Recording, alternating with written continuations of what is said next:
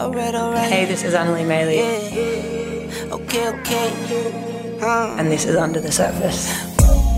I feel like there's a lot of interviews out there that are really stock standard statistics, how people perform, that type of stuff. But in terms of like professional athletes, outside lives, deep dives into like the struggles of actually being a high performance athlete, there's not really a lot out there. For myself, I've been on a long mental health journey. So I was diagnosed with general anxiety disorder and depression when I was 14. Once you have depression, you never truly conquer it, you just learn to live with it.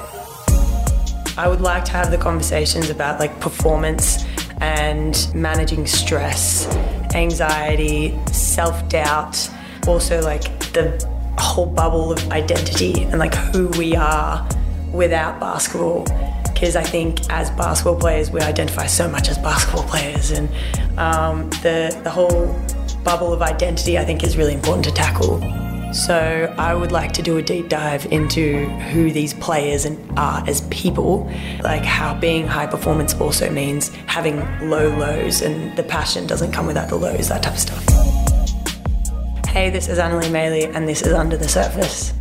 Thanks for joining us. Thanks for listening. Chuck us a follow.